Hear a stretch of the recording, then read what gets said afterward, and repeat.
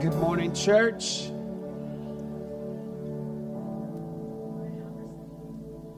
That's what it is. I was thinking it's too warm in here. You're too comfortable. That's the problem. You lost an hour. Okay, but you're here. You're here. There will be a whole crowd of people that as you exit today are walking in wondering what's just happened.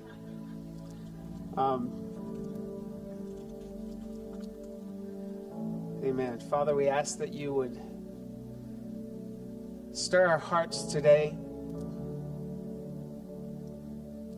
God, that you would speak to us very clearly. Whatever it is that you want to say to us, God, every person in this room, we're walking through something corporately, collectively together, collectively experiencing trauma, yet individually processing it different and having our own issues to sort through and family matters to deal with and faith steps to take. So Holy Spirit, I ask that you would take this message, this word, and you would divide it 150 different ways and let it speak so clearly and precisely to where we are. In Jesus' name I pray, amen, amen, amen. Well, what a crazy world we live in. Can I just start there? Is that all right? Can we just admit what a crazy world we live in? We have a pandemic that is apparently ending now, and potentially a world war that's starting. No big deal. We're going from cloth masks to gas masks. That's exciting.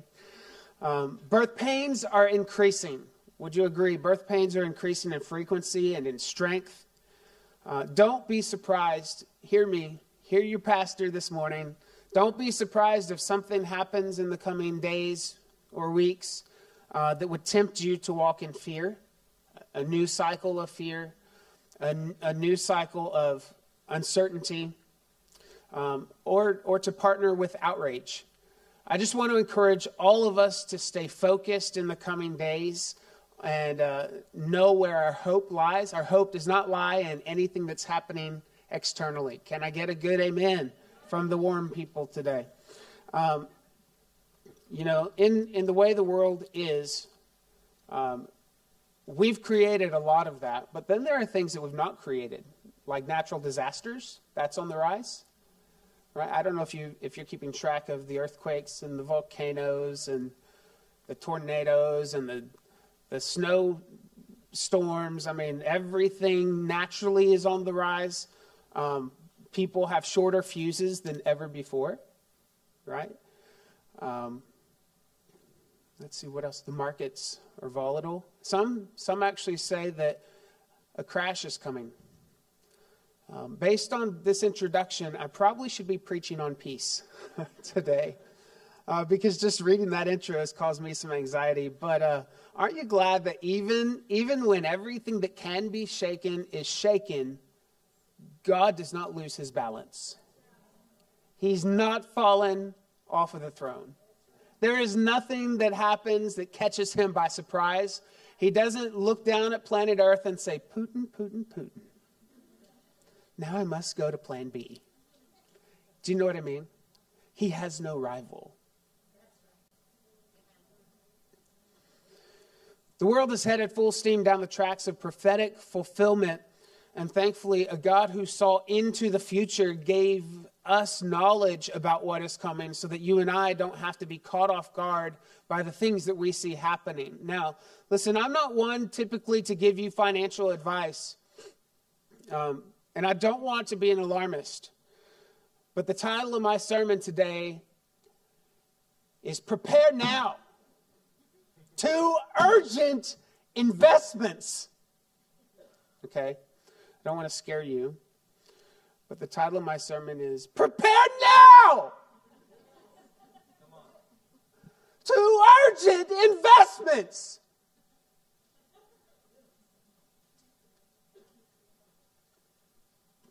I need every single one of you, listen to me. I need every single one of you to walk outside of these doors today, and when this sermon is done, I need you to make these 2 investments. And I don't care if you have to go in debt to make these investments. In fact, if you're not in debt from these investments, you're not investing enough. okay? Let me start out by telling you what these two investments are that you need to invest in, and it's the only point that I have today. And that is today, invest immediately in love and light before it's too late.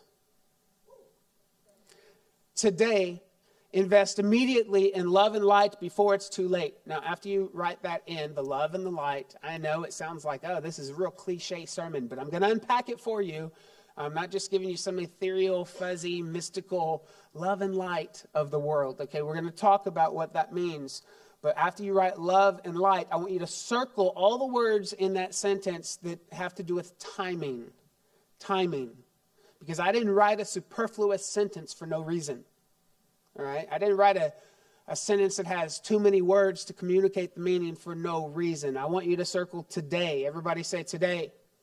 I need you to circle immediately before it's too late. Because we need some urgency in this place. As believers, as followers in Jesus, we need some urgency today, immediately. Before it's too late, we need to invest in love and light. We look at what the Apostle Paul wrote in our text, Romans 13, and we're going to read that together, verses 8 through 14. It says, "Let no debt remain outstanding." That's sound financial advice. "Let no debt remain outstanding except the continuing debt." Some of you just thought you were debt-free, right? There is a continuing debt that you will have as long as you're alive, as long as your heart is beating, as long as your lungs are filling with air, you will have a continual debt to love one another. For whoever loves others has fulfilled the law.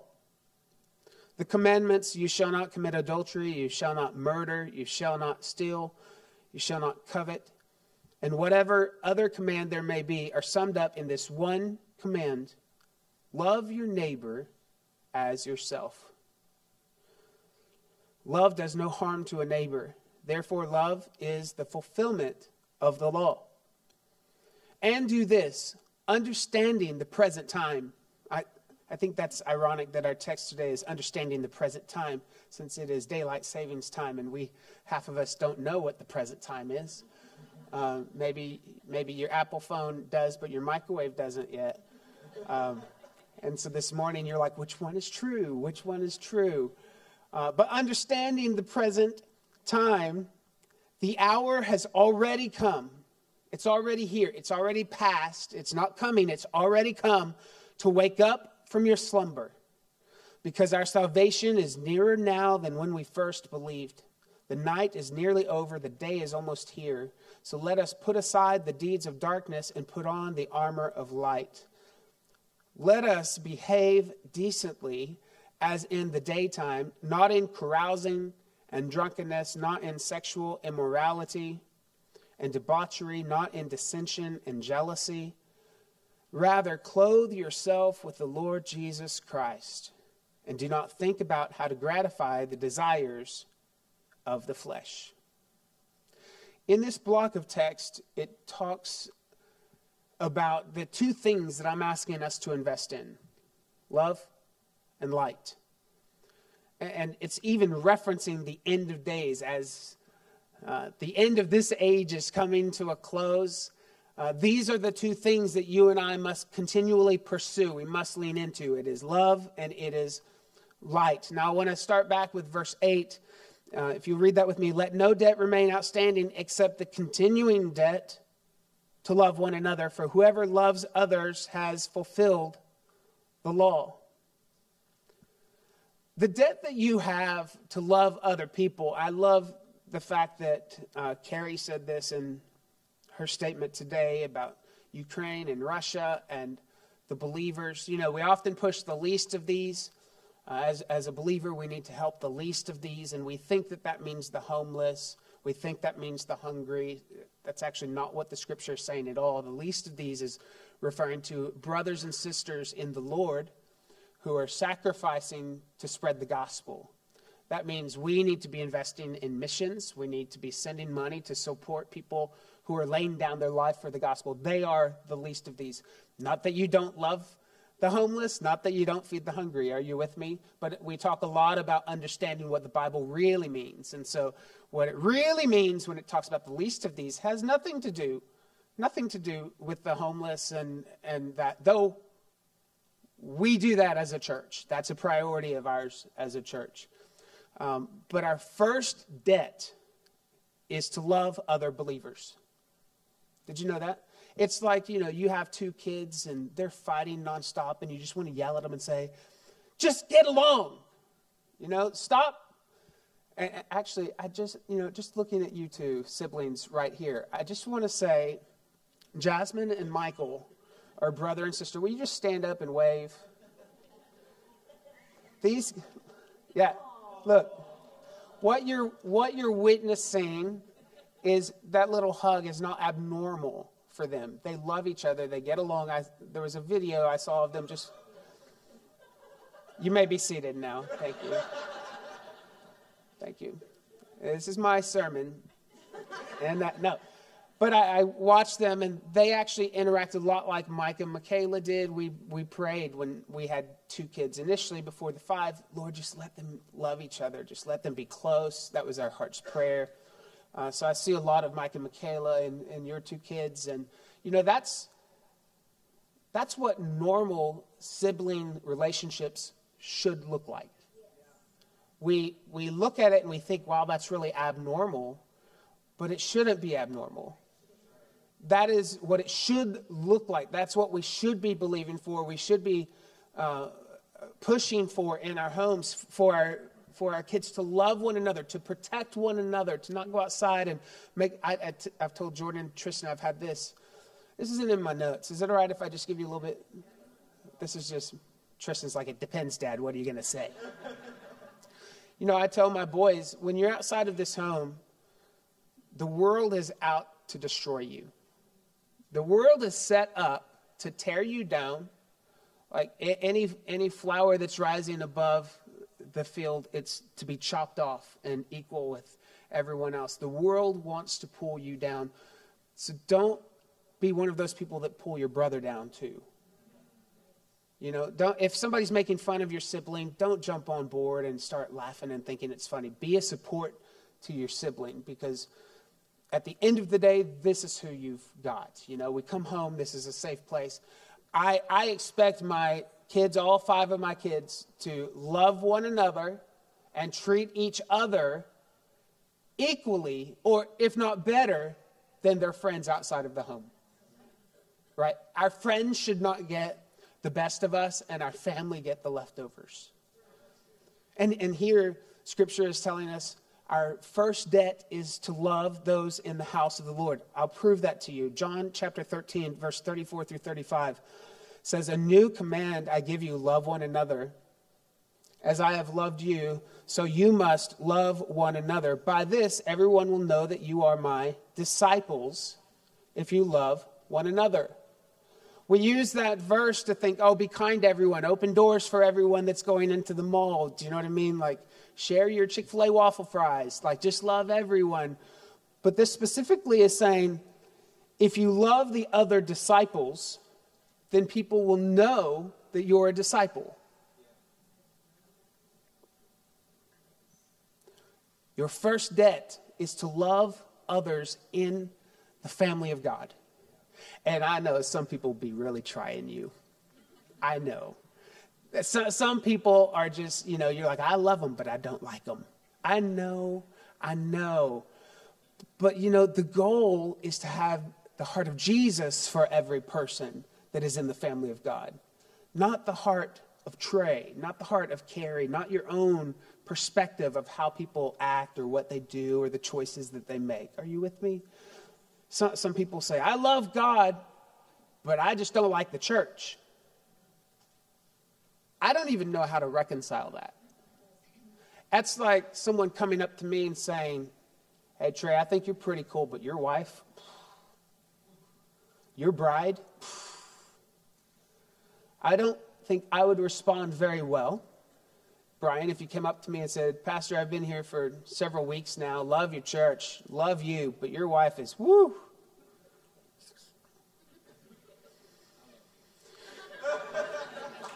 He likes her too. Brian, you weren't obligated to say that, but thank you.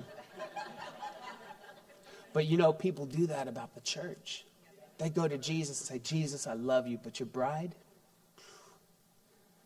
can't stand her. And Jesus is like, but I laid down my life for her. I gave my life for her. How do you love me but not her? Because she looks like me and I look like her. We are one. We have to fulfill the debt. We have a debt to love the church, the global church and the local church. And I know there's this movement to separate this term church. Well, you are the church. It's not a building. You are the church. When I just stay at home and I don't attend a church service, I'm still the church. Technically, yes, you are. But unfortunately, you're just not loving the body like you're required to do. You can't love the family of God from your couch.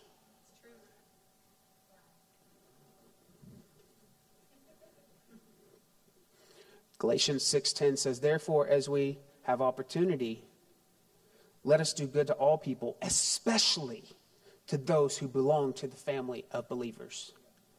Favor ain't fair. It's not fair. And when you have the opportunity to bless the world, you need to make sure that your family of God is blessed first, and then you bless the world. It's a debt. It's a debt that we have. We also have a debt to unbelievers, so don't worry. I'm not suggesting that we don't love unbelievers. Of course we do. Matthew 5:44 says, love your enemies, bless them that curse you, do good to them that hate you, and pray for them which despitefully use you and persecute you. This is our debt, to love. To love. I'm not talking about warm fuzzies. I'm not talking about you have a fond perception of someone. I'm saying to love. To love means to lay down your life for them. To love means you show up at the table and you eat dinner with the family when the family's eating so you can interact, and you set your phones to the side and you don't get distracted in isolation. Now, this is metaphoric. Do you know what I mean? We don't get so distracted in our own lives, our own issues. The only thing we want to look at, we're here as a family because I'm indebted to love you, Joy. And you are required to love me. It's true. This is our debt. I don't know if you've ever borrowed money from a person rather than an institution, like a bank, but it's different. It's different. I have a loan from Wells Fargo for my house. It's not paid off yet. It will be, in this lifetime. I owe more than I would like to owe, but I do pay extra on it every month, so I'm being a good steward with what I have. But I don't avoid Wells Fargo on my drive home. There's one right here on the corner, and I drive that way every time to go home, but because I owe Wells Fargo, I don't hide my eyes and hope Wells Fargo doesn't see me. Do you know what I mean? Because I've borrowed money from an institution. But if I borrow money from a person, I've borrowed money from my dad before. My dad is so gracious. If you guys need a loan, go to your own dad, not to mine, because I might need one from him. No, I'm just kidding. My dad is in the room. He's super gracious, and he's loaned me money a couple times, I think, and I've always paid it back, yeah? Yes, I have.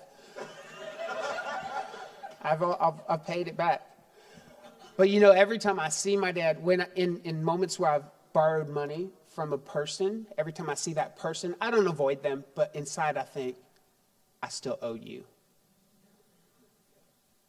Like, we could be having Christmas dinner, celebrating the kids, and in the back of my mind, I still owe my dad $223, whatever it was in that time. The Apostle Paul is saying that's how we should feel when we pass a human. We owe them a debt of love.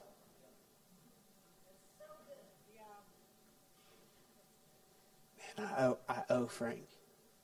I owe Frankie. I owe him love. Every time I see Frankie in the hall, that should be my reaction. I should be reminded that the debt is not settled. I hope this is making love a little more personal for you. Because it's just beyond, love isn't about just being friendly and nice and being a butterfly through the halls. Hey, love you. Yeah, hey, love you. It's, man, wow. Kendall, I owe her love. And I'm a man of my word, and I am obligated to continue on that debt until it's paid in full, which, by the way, it will never be paid in full until you die or I die.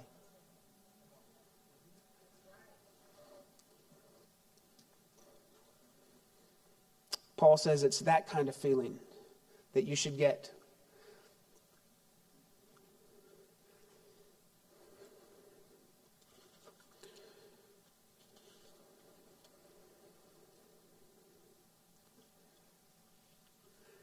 I'll just say, it's kind of easy. I just used two people, Kendall and Frankie, and I know these people, and I actually really love them. It's a little bit harder when you're out about town and that person cuts you off. You know what I mean?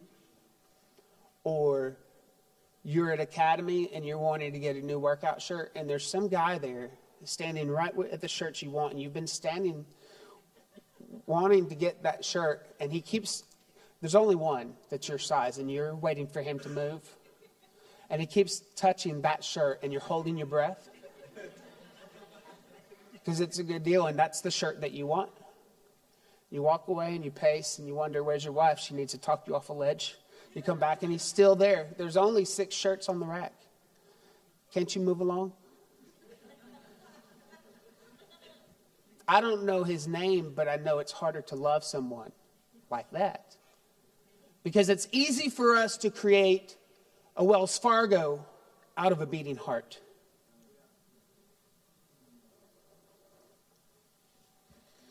But we are called, you are called, I am called to love every person. We don't get a pass. Oh, that person did something wrong to you. You don't actually have to love them. That's not the gospel.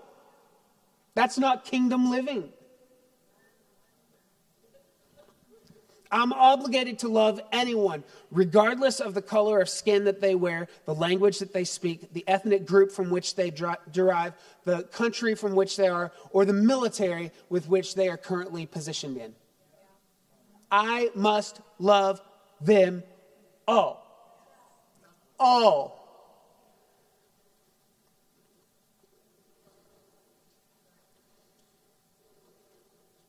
A 3rd or 4th century church father once asked the question, in a legalistic dispute in the church, people were asking the question of what can a Christian do and what can a Christian not do? What should a Christian do? What should a Christian not do? And this church father said, love Christ and then do as you please.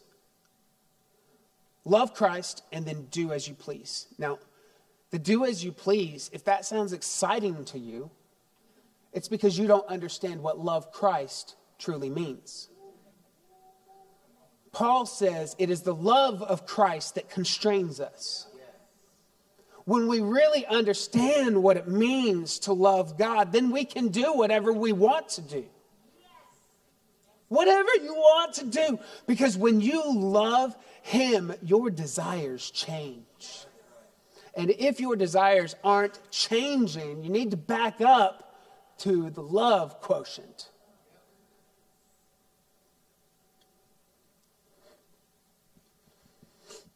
Paul says that one who loves does not commit adultery. Do you remember in our text it said, love fulfills the law? It doesn't mean that there is no law. It means it fulfills it. It satisfies it. When you love your spouse, you're not going to commit adultery on your spouse. Love makes no need for the law because love wouldn't go there anyway. The law said don't commit adultery, but the one who loves automatically will not commit adultery. The law says do not murder, but the one who loves automatically won't murder. The law says don't covet, but the one who loves automatically won't covet.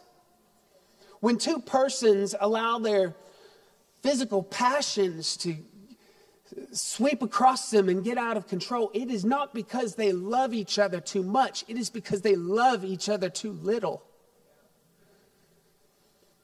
In real love, there is respect and there is restraint. How then do you become a lover? How do you love other people? How do you, who owe a debt of love to others, how do we walk in love? My encouragement to you is don't wait for the feelings to percolate up. Don't wait until you feel like loving that person. Carrie and I learned a long time ago in our marriage that the moments where we don't feel like having conversation is where we probably need conversation the most. The moments where we don't feel like holding hands, we probably need to hold hands most. And we went through counseling. I often reference this season of our marriage, and it was pretty rough. Pretty sure 99% my fault. Now that I'm older and mature, I can see clearly now. But you know, one thing that, and we had massive communication issues, and we had to spend time meeting each other's needs. Her love language was physical touch. Mine wasn't. Mine was acts of service. I knew you loved me if the laundry was put away when I got home. Yeah, I know. Don't get jealous, ladies. Carrie knew I loved her if I just would sit down with her, next to her, breathe the same oxygen she's breathing, hold her hand, play with her hair. And to me, that just was like, ugh. At the time, I really like that now. But at the time, it was not that good. But I learned that if I held her hand, no matter if I felt it or not, that over time the feelings started to come. Many of us are led by our feelings way too much. You have given your feelings too much power. Feelings are a wonderful servant, but a terrible master. I know those kids drive you nuts. I know. Those kids just, you feel like you're not a good mom. You feel like you're not a good dad. You feel like you can't give them what they need. They're just wearing you out, but you keep showing up anyway. You keep feeding them anyway. You keep giving them little slobbery kisses anyway. Because as we go through the motions, some people say, I don't want to be fake. It's not fake, it's faith.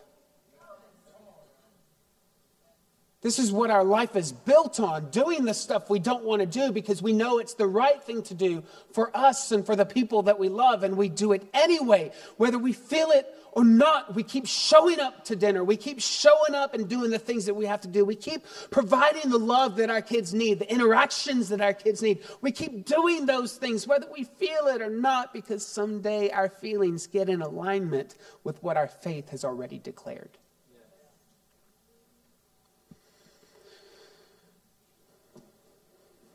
Love. So invest in love. You know, one of the features of this technological society that we live in is that we are all slaves of time. And this morning was proven. We are a slave to time. I know you did not want to wake up with an hour less of sleep. We are a slave of time. We've got our Apple Watches or our non-Apple Watches. It's seriously overrated. If you don't have one, don't worry about it. We've got our cell phones. We've got our clocks in the living room, our clocks in the kitchen. We've got, even on our phones, screen time because we are obsessed with time. You know, in our text today, it said we need to understand the time. I'm trying to find page 2. Yeah, I want to read that again, verse 12, verse 11. And do this, understanding the present time, the hour has already come for you to wake up from your slumber, because our salvation is nearer now than when we first believed.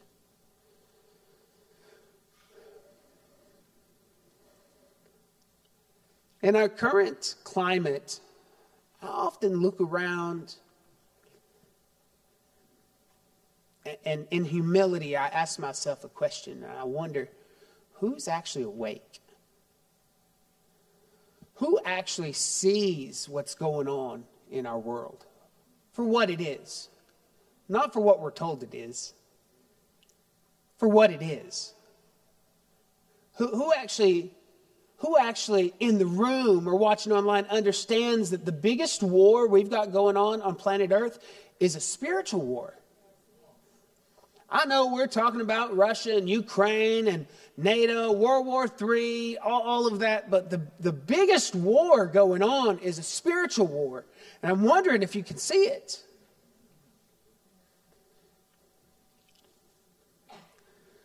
We have to understand the present time.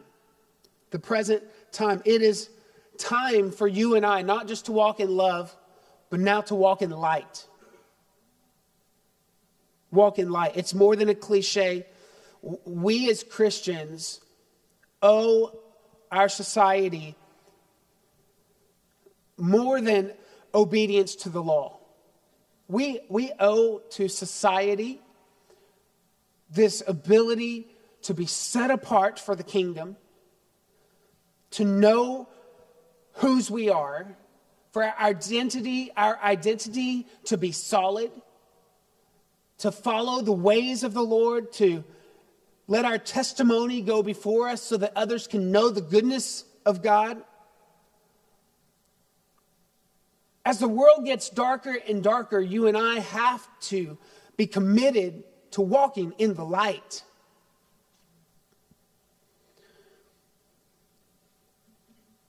I know holy living isn't really a popular subject in the church. I think holiness is, when you understand what holiness is, it's one of the most beautiful topics of the Bible. Unfortunately, because of the freedom of holiness, we have entire denominations set up on a false holiness. And then we've got other Christians like you and I who then tuck away the word holy because we don't really understand it. We just think that's not us. We don't want that. We want to walk in this freedom and this liberty over here. But holiness, maybe holy is a trigger word for you. So maybe you could just say instead, consistently healthy and focused on the mission set apart for the kingdom. That's what holy is. Consistently healthy and focused on the mission set apart for the kingdom. We owe examples of healthy, wholesome living, of people that are set apart, devoted, and focused on the mission. We owe that to the world. The world is crying out right now, asking what's going on. They don't know what the future holds. They don't know what to make of all of the chaos. We owe it to the world to be a people of love and of light. Paul says, let us behave decently. Some versions say, let us conduct ourselves becomingly. The literal phrase means, let us walk dressed as though we were in the daytime. That's when I say walk in the light, what I'm telling you is walk like you're walking in the daytime. Now, if you play that out a little bit in the context of your relationships and your interactions and your business dealings, it has some very real and weighty ramifications for us, applications for us. Walk as if you're walking in the daylight. The last 2 years, we've been a bit conditioned to work in our jammies. We roll out of bed, we get on the screen. As long as we're dressed from here on up, it's all good. I know some of y'all have been in Zoom meetings and you've forgotten you stood up and you showed them everything, right? We have been conditioned to work remotely, so many of us get to work in our slippers with our hair not made, or, if you wear makeup and no makeup. It's just a very we've meshed the night and the day together quite a bit. I wonder if that's not happened in the Spirit. If we aren't spiritually walking around as if it's still night, walking around in our spiritual jammies when God has called us to put on our armor, because the hour has already come. Understanding the time. I'm going to give you 4 points to understand the time, and I'm just going to fly through them. I'm done with my sermon, and I want to be able to pray for you at the end. But understanding the present time, Paul says, number 1, we got to wake up. Wake up. Verse 11 of our text says, understanding the present time, the hour has already come for you to wake up from your slumber. You know, sleep is a condition of being fully alive, but not fully aware. You ever think about that? When you're sleeping, you're still fully alive. Your heart is beating, your blood pressure is going, your oxygen is in and out. You are 100% alive. You don't lay down and you're like, oh, half living. You're fully alive, but you're fully unaware. God has called us in this season to be fully alive, to be fully aware, and to wake up. Wake up. Number 2, and I'm giving you 2 options. There's one blank for number 2. Based on your level of offense, how easily offended you are, you can choose number 2. It's either grow up or clean up. Whichever one you want, you can just fill in the blank. Something up. Either grow up, or clean up. 1 Corinthians 13:11 says, when I was a child, I talked like a child. I thought like a child. I reasoned like a child. When I became a man, I put the ways of childhood behind me. It's time to grow up a little bit. Let us put aside the deeds of darkness and put on the armor of light. The picture is that because of the hour, we must not only wake up and get up, but we got to get dressed as well. We got to put on the armor. We have to take off our night clothes, the deeds of darkness, and instead put on our day clothes, our running clothes, our exercise clothes, our work clothes. Whatever the daytime is in this season for you, it's time to armor up.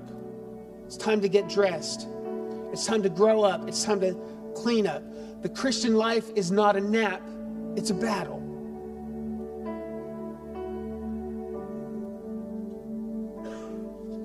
Make maturity a priority. Number 3, Paul says we need to wake up, we need to grow up, we need to look up. 1 Thessalonians 5:6 says, therefore let us not sleep as others do, but let us watch and be sober.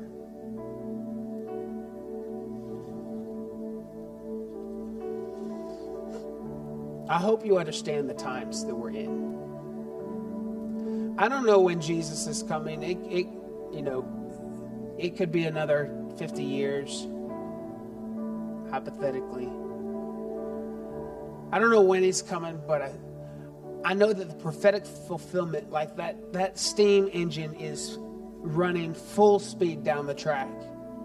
And we are in the season where if he wanted, he could come today. He could come right now. Jesus could return right now at any moment. The signs of the time indicate the nearness of Christ's return.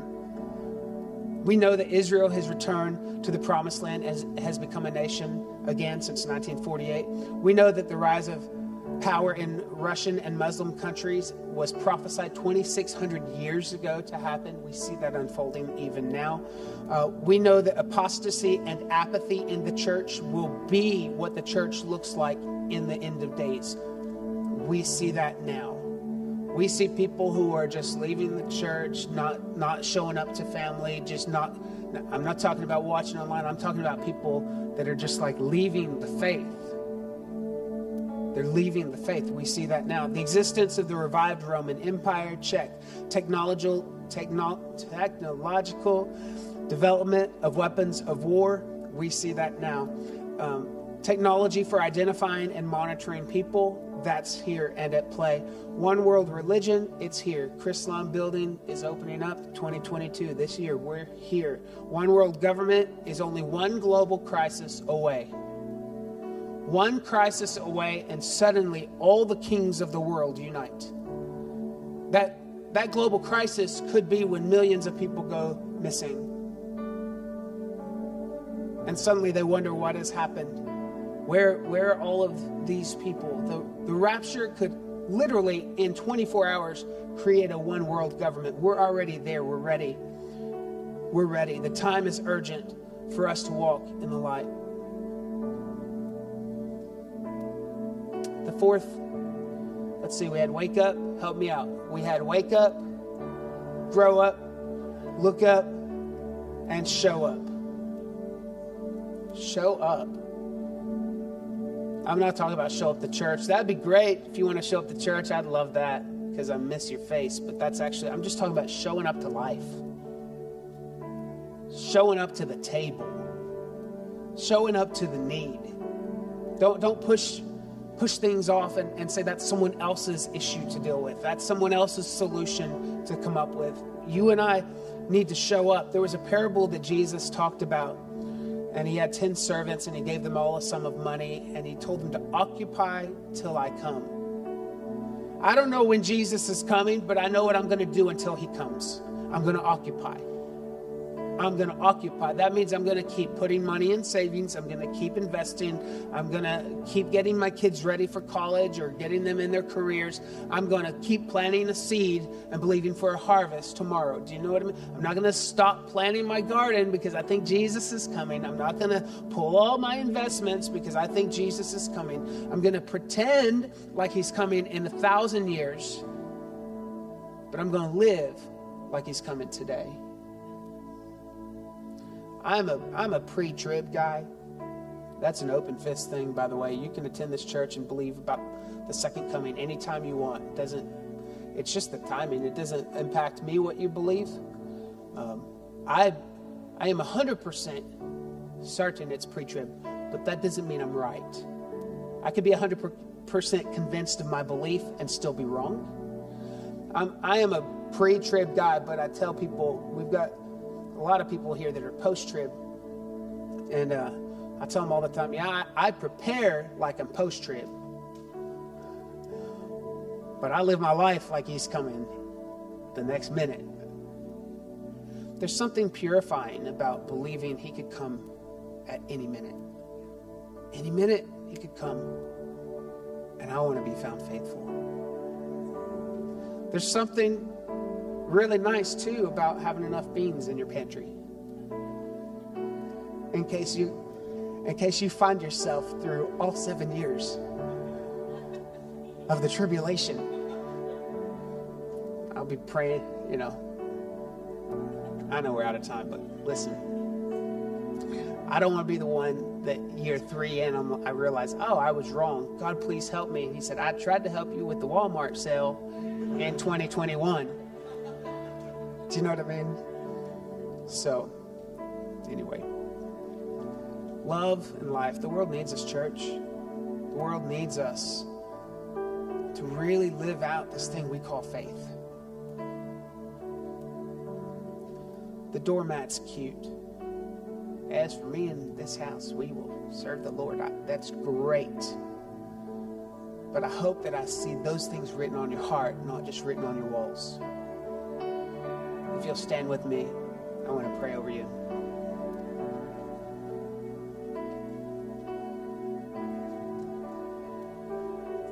Hebrews 10:24-25 says, let us consider how we may stir up one another to love and good works, not forsaking the assembling of ourselves together as is the manner of some, but exhorting one another, and so much more as you see that day approaching.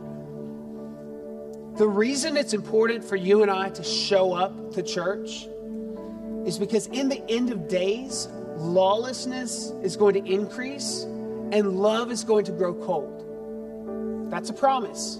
That's going to happen. You can take that to the bank. We can't impact lawlessness, but we sure can stir up some love. And so when I show up and you show up, our job is to remember our debt and stir up the love among us. Father, I come before you today. I thank you for every person in this room.